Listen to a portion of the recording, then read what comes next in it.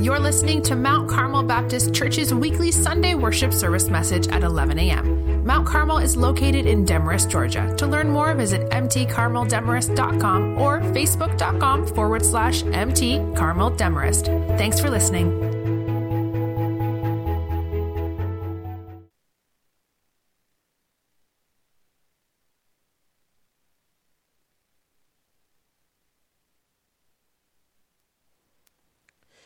Take your Bibles and turn to Mark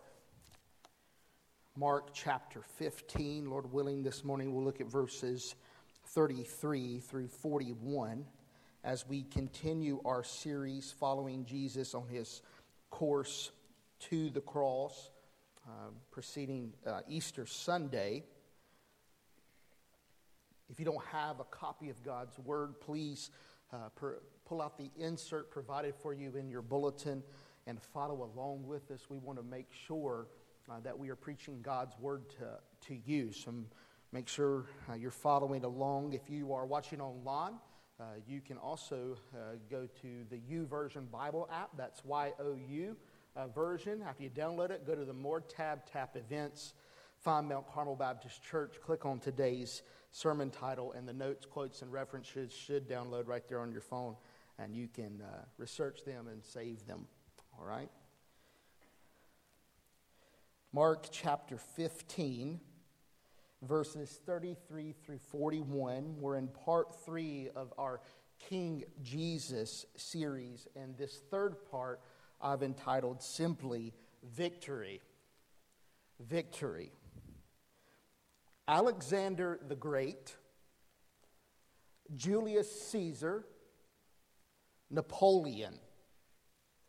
These men are some of the men that would have been more in line with Jewish messianic expectations, who they thought their Christ, their hero would be, than Jesus ever was. How could the people of Jesus' day miss Jesus?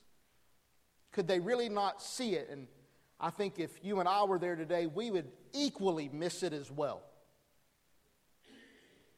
Could they not see how Jesus was fulfilling prophecies of the Old Testament? And the answer is yes and no. The utter abandonment and profound suffering that's recorded, for instance, in Isaiah 53. It's called the suffering servant passage. It was understood to have applied to corporate Israel, the entire nation of Israel coming out of Babylonian exile. So they weren't looking for a particular man who would embody the suffering servant. They saw that one man from that passage to be the nation of Israel coming out of exile. Another famous passage is Psalm 22. It's the psalm of the righteous sufferer. And you'll see it alluded to here in today's text. And actually some rabbis understood it as a prophecy about Queen Esther. Really interesting. But they did not think of it concerning Jesus. And why? It was inconceivable for the Messiah, the Jewish hero, to suffer, especially a fate like Roman crucifixion. The Jewish Messiah, the Christ, knows only victory. I want you to think about this because this will become important later. If you remember this helps you really understand sentiments about the Messiah, the Christ, during Jesus' day. Remember who would become the Apostle Peter, when he's asked, well, who do you say I am? Remember when Jesus asked me, identify me, tell me who I am. And what does Peter say to Jesus? You are the Christ, the Messiah, the Son of the living God. So you're the Christ. You're who the Old Testament points to as our great deliverer. And think along the lines of Alexander the Great, Julius Caesar, Napoleon. And then think about what Jesus says next to Peter. He begins to explain to him how he'll go into Jerusalem, be crucified, and 3 days he'll be raised. Do you understand how that doesn't compute? The Christ crucified? And in fact, that's when Peter gets up on his high horse and goes, it's never going to be that way, right? And Jesus says, get behind me, Satan. You're standing in the way. And technically, Peter was standing in the way of our redemption. But he didn't know that. He was thinking much more geopolitical than that. I mean, think about it. You say, why does Jesus make this great warrior king? I mean, think about one man who can take just a handful of fish and loaves and feed an army of 5,000 people. Think about a man who, when his soldiers are hurt in battle, he can heal them in an instant. If you're talking about the potential for the greatest general, commander, and king of all time, Jesus is it. And so they thought of Jesus in these terms. Never thinking, I mean, you see the irony? That the Christ would be crucified for treason by their Roman oppressors. It is utter foolishness. And what we'll see, it's the power of the gospel. It's amazing. A crucified person so far from being chosen, anointed, and sent by God was understood to be cursed by God. The exact opposite of blessing. A suffering Son of God was seen by Jews as a contradiction in terms, by Greeks as foolishness.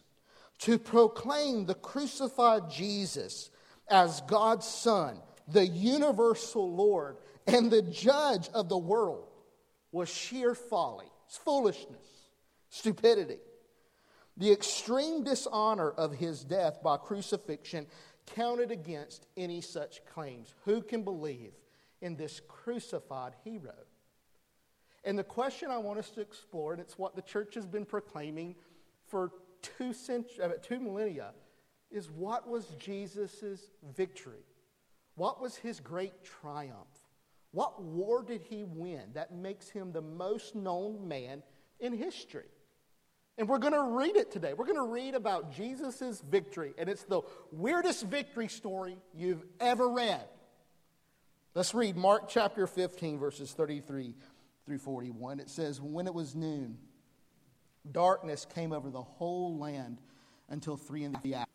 Jesus cried out with a loud voice, Eloi, Eloi, lama sabachthani, which is translated, my God, why have you abandoned me? When some of those standing there heard this, they said, see, he's calling for Elijah. Someone ran and filled a sponge with sour wine, fixed it on a stick, and offered him a drink, and said, let's see if Elijah comes to take him down. And Jesus let out a loud cry and breathed his last. Then,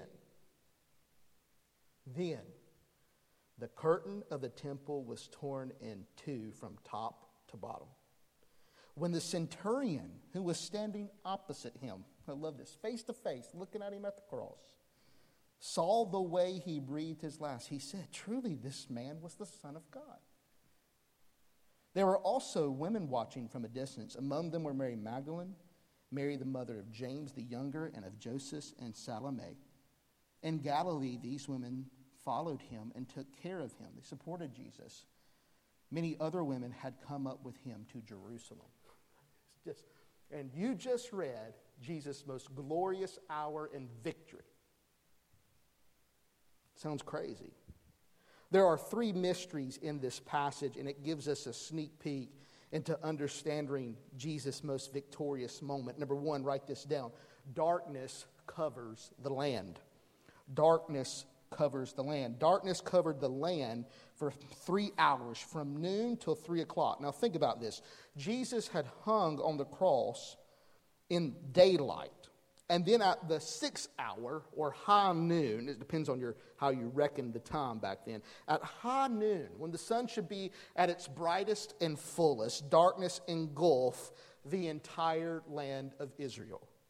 From the river to the sea, every city, town, hamlet, every vale, every hill, people, think about this, crept about in their houses thinking This has got to be the end of the world. I mean, think we're talking about an eclipse for maybe 10 minutes. We're talking about 3 hours, people are walking around in, quote, broad daylight, and it's pitch black outside. Interesting. The darkness, many consider to be a cosmic sign of God's judgment on human sin, which was then placed on Jesus. That we're seeing a sign in the heavenlies that God is seated on his throne, judging the sin of the world that has been imputed, credited, or is on the shoulders of Jesus. He is bearing our sin on his body. Darkness blanketed. Think about this. Think about some of the times where Israel had seen darkness cover a land. Darkness had blanketed Egypt when it came under God's judgment. This is not new to the history of Israel. In Amos, you need to write this down, Amos chapter 8, verses 9 and 10. There is a prophecy about the sun going down at noon as a manifestation of God's judgment. And it said that it says the idea of people would mourn and grieve like losing their one and only son. Really interesting. The darkness here visualized what Jesus would express, that the righteous one had come under God's judgment. You see how Jesus cries, my God, why have you forsaken me? In the book of Mark, Mark's narrative is replete with either cross-references or allusions to the Old Testament, and in particular to what they call the righteous sufferer psalms.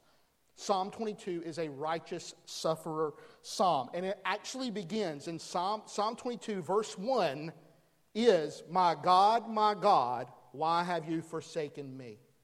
There's a couple of things that are interesting about this psalm. Is some scholars think that that's exactly what Jesus was doing. He was identifying himself with the righteous sufferer of the Old Testament, and in fact went on to quote all of Psalm 22 while he was on the cross.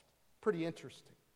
Another scholar says this, if you see how Mark does the narrative, is some thinks he was going through it backwards. That he starts at the bottom of the psalm and works his way up as the pinnacle being, my God, why have you forsaken me?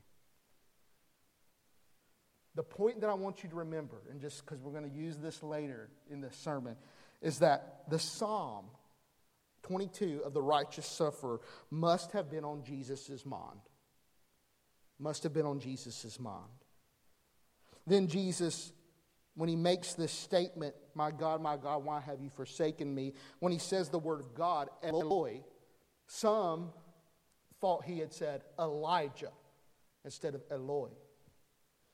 Now, why was that important? Why did they think Elijah in that instance? Elijah, as we know in 2 Kings chapter 2, had been taken bodily into heaven without ever dying. Remember Elijah in the chariot of fire was caught up into heaven? And so popular Judaism believed that if a person was really righteous and they had been abandoned and they were actually cursed, right, by people around him, but he was really righteous before the eyes of God, Elijah would swoop down and rescue them. And so they thought, he's riffing on our popular traditions that he's the righteous sufferer and he's calling for Elijah. Come get me, Elijah. Come get me. God would send Elijah to spare Jesus from further suffering and death. And in fact, some people think when you read the passage that after he had said Elijah, notice what they said. They gave him something to drink. And they make the statement, let's see if Elijah will come get him. The whole idea was, we're going to offer you something to drink so that we can prolong your suffering to see if Elijah will really come. We're going to keep you barely alive. So they're waiting to see Jesus' vindication. And yet at the same time, what they're unaware of is by offering him the drink and him partaking it, he is also fulfilling the prophecy about Psalm 69:21. It's unfolding right before their very eyes. They're playing into it. Why? Because this is the King of the Jews being crucified by the Romans. He's not the Messiah. He's a liar, a blasphemer, an insurrectionist. And then we find out why Jesus, this is my favorite part of this passage, why Jesus, you've seen him earlier, he refused the drink of the wine laced with myrrh. Remember, it was essentially a narcotic. It would numb some of the pain. He said, no, I don't want that. Here he's offered this cheap wine, and Jesus sips on it. Why would he do that? We see that they offered it because they were trying to see if Elijah would come. Jesus takes a sip, and then after that, we see that Jesus gives a long shout. And here's what we understand. This was Jesus' victory shout. Most people understand it to be in correspondence with John's gospel, and John gives us the Greek word tetelestai. It's finished. I love the thought of my Jesus hanging on the cross. They're mocking him, ridiculing him. They offer him something to drink to spite him. And he's like, I'll take that drink because I have to clear my throat for my victory shout. Isn't that good? Could you? This is something that Ken, I want you to think about when he says it's finished. I don't know if we've ever had a drama this way. This is like Braveheart's freedom type kind of thing. It's finished! And then he gives up his life. Another really interesting note, and I believe this more than ever, the crucifixion was meant to be a long, drawn-out suffering that went on for days, and then you died. Jesus, in all, had been on the cross a little over 6 hours. And there's this violent death there at the end. And scholars always argue, did he suffocate? Doesn't seem that way. Especially with that last cry. Some posit, well, he must have had a severe heart attack. And I think Augustine's right. Listen to what Augustine said. It says, he departed by his own power, for he had not come by necessity. I'll explain that. And so some marveled more at his power of dying than at his power of performing miracles. Remember, we make these statements. This is what Augustine's saying. You and I are contingent beings. That's a philosophical term to say the universe can go on without our existence. We're dependent upon God, right? God gives us life, and what else can God do? He can take it. Well, what happens when you're the God-man? Who takes your life? You do. He actually, in that moment, says, it's done. He made the decision because he is a necessary being. He doesn't have to die. Isn't that interesting? He dies, makes the choice. It's finished, and he leaves. The question is, what's finished? That's the question. Why the victory shout? From the outside looking in, think about, just put your feet in the first century sandals, stand on Golgotha, look at what happened, and you're going, what? This is the victory story? This is what Christians are excited about? And this is where Mark gets really good, okay? There was far more profound spiritual agony that Jesus endured on the cross than you and I can ever plumb. Thanks to the endurance of Jesus on the cross, no created being, that's you and I, need ever to experience what it really is like for God to abandon us. No explanation is adequate other than the traditional view that in that dark hour, God's wrath fell upon Jesus. Because wrath is no abstract principle, but a personal manifestation. This means that Jesus' unclouded communion with the Father. You and I don't know what this means. We don't. Remember in John chapter 1 it says, in the beginning was the Word was with God, face to face with God, and the Word was God. Jesus, okay, the second person of the Trinity, had enjoyed relationship with God the Father from eternity past. And when I say to its highest infinite extent, to be in God and God be in you. I mean, we have a hard time explaining what it really means for the relationship to happen. And yet here in this moment, this second person of the Trinity becomes the object of God's wrath. He's going to pour out his anger on humanity's injustice on this one person who had never known what it's like to look up into the heavens and go, where's God? We can't fathom what was going on internally and in the heavenlies, the invisible spiritual realm that was occurring that day when God poured his wrath out on Jesus. If there was a barrier between the Father and the Son at that moment, that barrier could be named sin. Jesus, who knew no sin, became sin so that you and I might become the righteousness of God. And that is the heart of the cross. That is Jesus' victory. The mystery which no painting, no sculpture, the distorted face can never fail to realize Jesus' true nature for the punishment of sin, separation from God, and the depth of the agony that Jesus bore. This was the ultimate horror, to be made sin. The Lord Jesus was a brave man. He could have suffered the pain of crucifixion without a word. Thousands of people had suffered crucifixion by the Romans. It was commonplace in those days. But think about this. To be made sin, to be abandoned by God, that was what Jesus dreaded. And I want you to think about this. This shows you how okay with sin you and I have become. Becoming sin and sinning is not a horror for us, is it?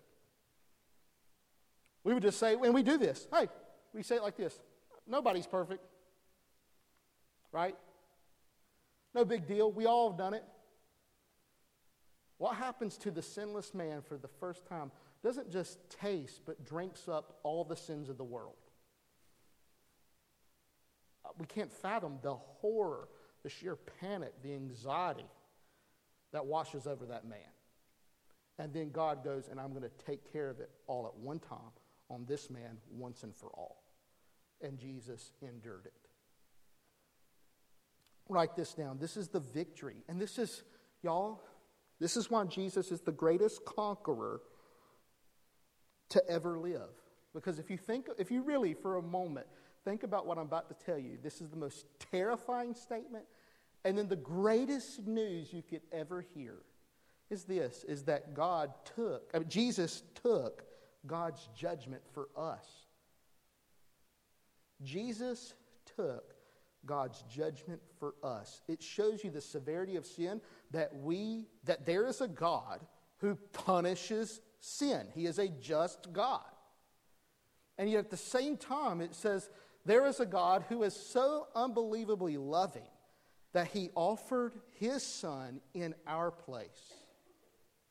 And that might take a while to come to grips with that. And you would ultimately see why we worship Jesus as God is who else could deliver us from God's wrath? It's the greatest victory you can ever experience for yourself. And his victory is for you. It's for you. Luther put it this way: for we are sinners and thieves, and therefore we are worthy of death and eternal damnation. But Christ took all our sins upon himself, and for them he died on the cross. Jesus was forsaken so that you might never be forsaken.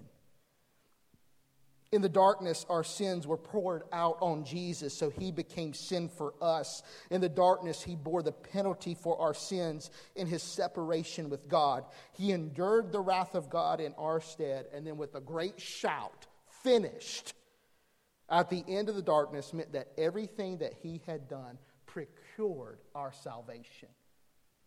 It's available. It's accomplished. It's yours. Now, let's go back to Psalm 22, the righteous sufferer psalm. If you take a moment to read all of Psalm 22, you realize that the righteous sufferer psalm, at the very end, it's about the righteous sufferer's vindication. Right? That God does swoop down.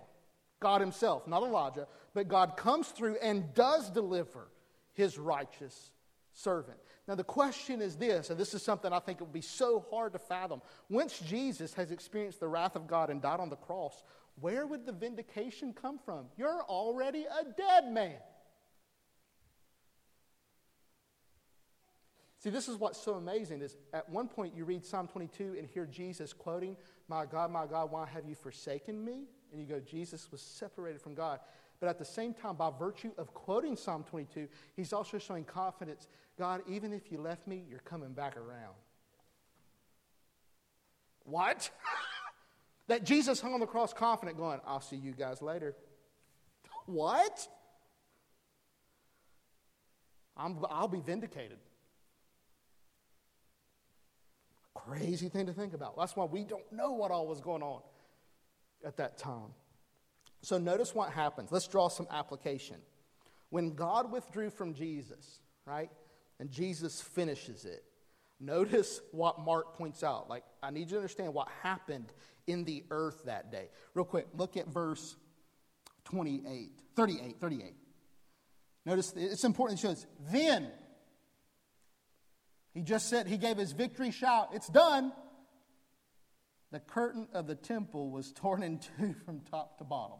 Write this down, number 2. This shows us the what Jesus did for us. Number 2, the temple curtain is torn. Now you go, so why? Right? Things break apart.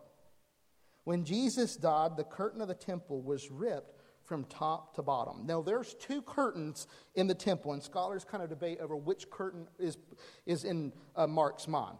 One was over the entrance to what's just simply called the holy place in the temple. It is sometimes called the outer veil or the outer curtain. And heavenly imagery was embroidered on this outer curtain, forming an appropriate parallel to the heavens tearing open at Jesus' death. So this outer veil, some see it as, all right, on this veil, there was this panoramic view of the heavens, and then notice at Jesus' death, from top to bottom, the thing rips. It's God coming down through the heavens to what? To be near us.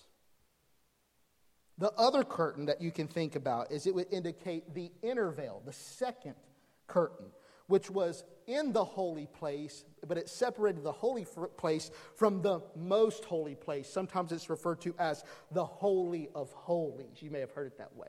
Inside of that Holy of Holies, this little cubed space, which gets me to another point, but I'm going to leave it. This little cube space sat the Ark of the Covenant. This is all the way back in the Old Testament. And over the Ark, God would manifest his physical presence. And once a year, the high priest, the highest spiritual leader and representative of the people, would take a blood sacrifice, enter quietly and quickly into that environment, expiate the people. He would spread that blood over the mercy seat, the top lid of the Ark of the Covenant, and it would forgive sin, essentially cover sin, and God would turn his wrath away against the nation of Israel until the next year, and it had to be done over and over and over again. Now, can you imagine the significance of the fact where God goes, hey, I'm finished with my old covenant, it's done. It's fulfilled. I've received the ultimate sacrifice for sin. I don't need this any longer. And he tears the most holy place right down the center in two. What? No more sacrifices for sin. No more. This shows you, this is why the scriptures, you're getting to understand, why do the apostles always teach, you'll see it over and over again in the epistles, why do they keep talking about the precious blood of Jesus?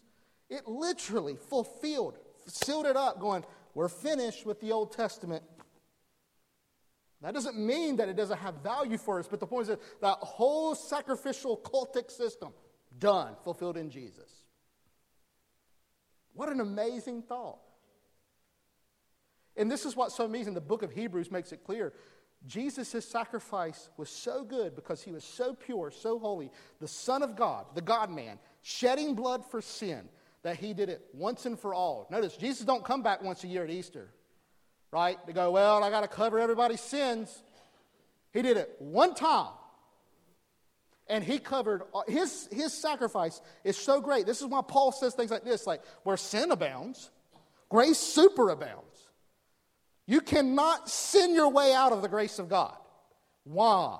Because of how powerful and precious the shed blood of Jesus is for sin. It just removes it. Remember, God looks at it and goes, I can't remember their sin anymore. Do you see that?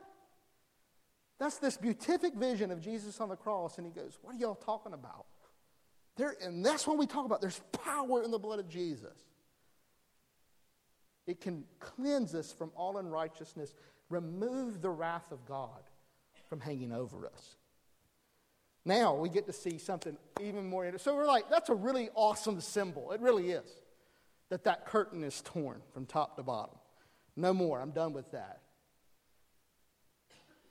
But then we get to see the first high priest of the new covenant.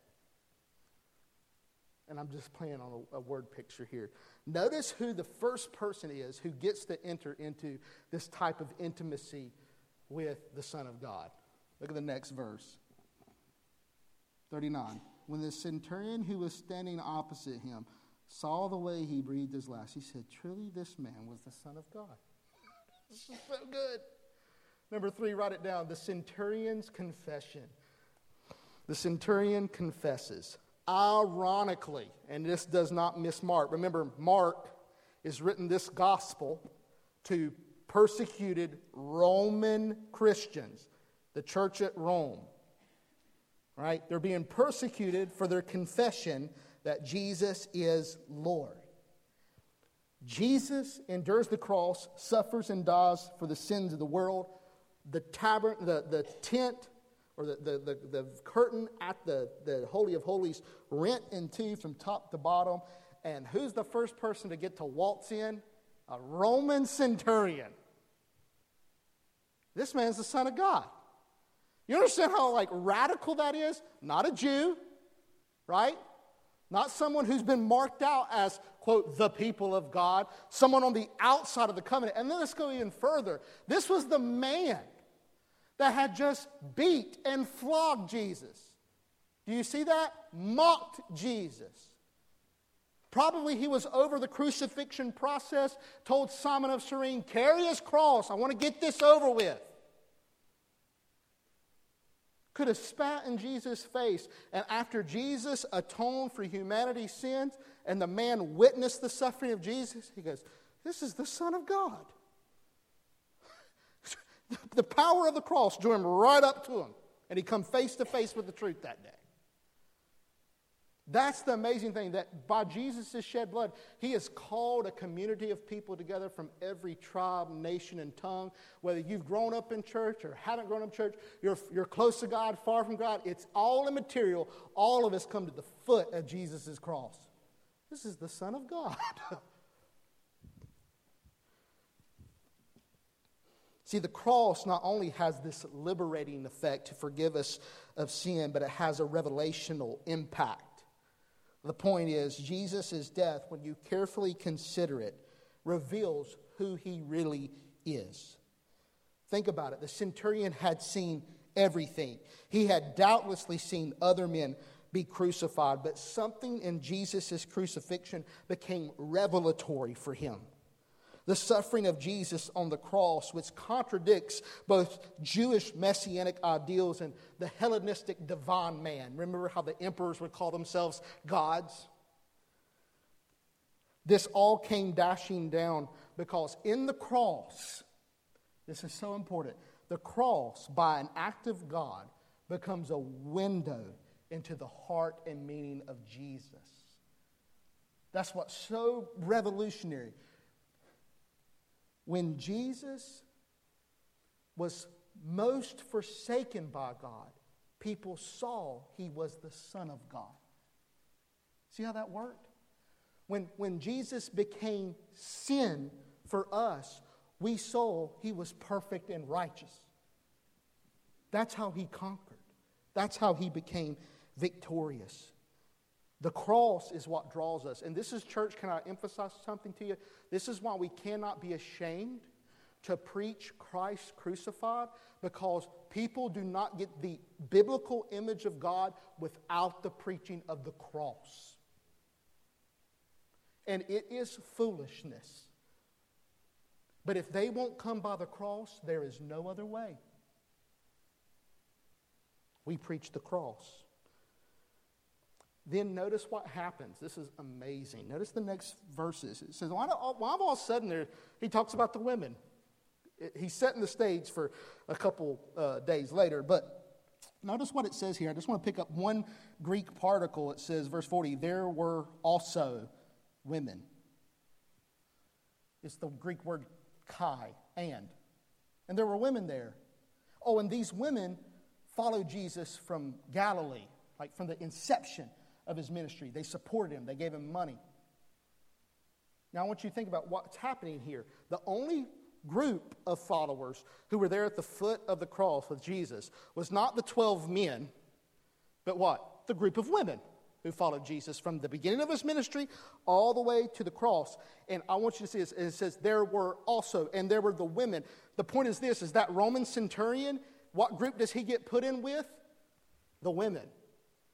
See, before the cross, he's a part of that crowd that's mocking him and crueling him. He identifies, this is the Son of God. And Mark goes, and there were the other women disciples there too. Mark just transitions him. With that, coming to the realization, the repentance and faith that's put in Christ, it put him as you're a follower of Jesus now. Marked him out. So if you're asking, so what followers were on the cross? It's the group of women, John, Jesus' best friend, and a Roman soldier. That's the early church. What an awesome, awesome thing. Martin Hengel's conclusion is verified by all evidence. It says a crucified Messiah, Son of God, or God, must have seemed a contradiction in terms to anyone, Jew, Greek, Roman, or barbarian, asked to believe such a claim, and it will certainly have been the thought offensive and foolish. The passion and death of Jesus on the cross evoke that confession of the centurion. And it indicates that by divine revelation, the centurion had been granted the mystery of faith in Jesus as the Son of God. My sincere prayer for each and every person here is that God would grant you repentance of sin, that you would come to terms with your sin, and then would grant you faith in the crucified Christ for the forgiveness of your sin. And when you come to grips with that, when you're ready to acknowledge and believe that, confess to him, cry out to him.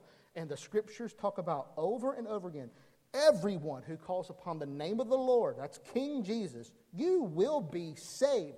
You'll be delivered from your sins, forgiven, pardoned, and the wrath of God will be removed off of you. And then an amazing thing happens.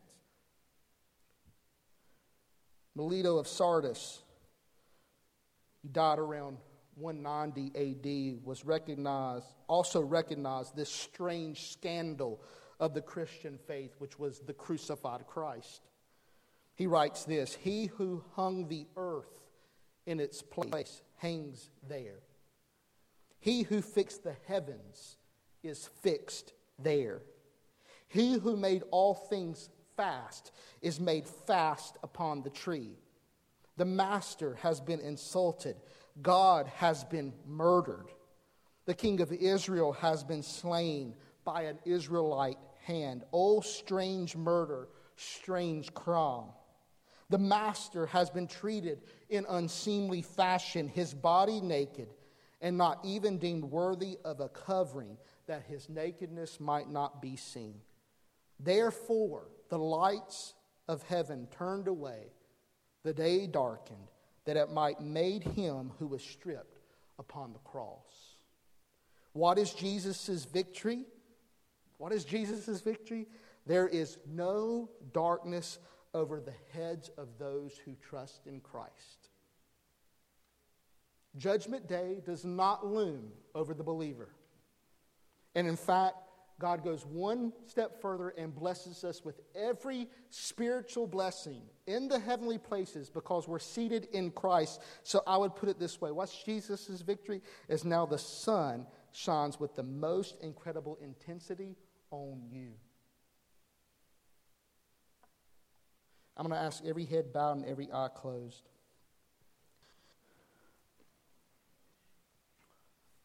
Saints, and sinners. I don't know if the gospel becomes much more clear outside of these passion narratives, the stories of Jesus' suffering. And the question that I always leave myself, because I think we're privileged from the standpoint of history to look back and we see the rest of the story, the apostolic witness, and how essentially Christianity spread across the world. But if you were the Roman centurion or John or the women sitting at the cross that day, it doesn't seem like victory. It just doesn't. So why do we believe?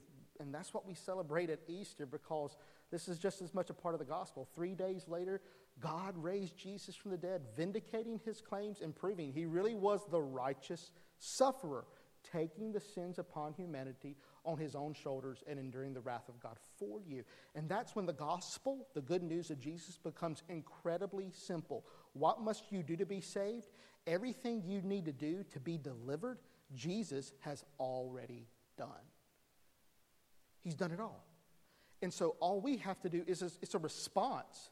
Will you repent, come to terms with your sin, and believe and confess and take up Jesus as your Lord? And I know that there are kind of the implications of that are startling. But that is the way of God's salvation. And it begins with a simple call out to Jesus to be saved, and he will save you. He's not dead. He's alive.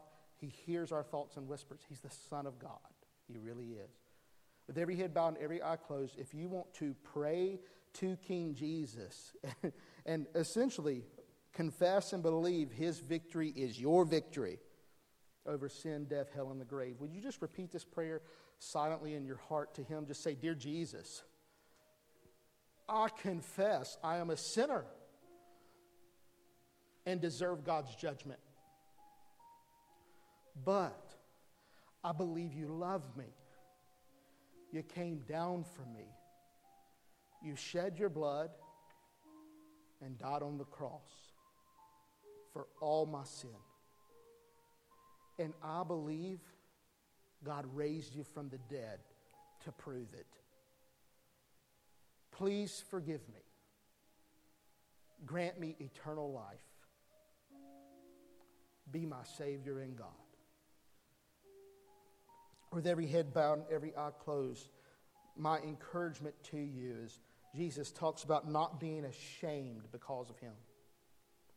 And the way we ultimately identify, that we say and believe that Jesus died for our sins and rose from the grave to give us victory over sin, is that we're baptized. Baptism, when we go under the water, we're showing and saying we believe in Jesus' death for our sins. And when we come up out of the water, we're saying we believe in Jesus' resurrection for the forgiveness of our sins and eternal life in heaven with him. And I'll call you out with gentleness and respect. There is no such thing as a capable, unbaptized believer. If you believe in Jesus, you make that confession the centurion did, and you identify with the people of God. I'm one of his followers. Follow him in baptism. Fill out the baptism box on the back of the tear-off panel in the bulletin. Text BELIEVE to our text and church number.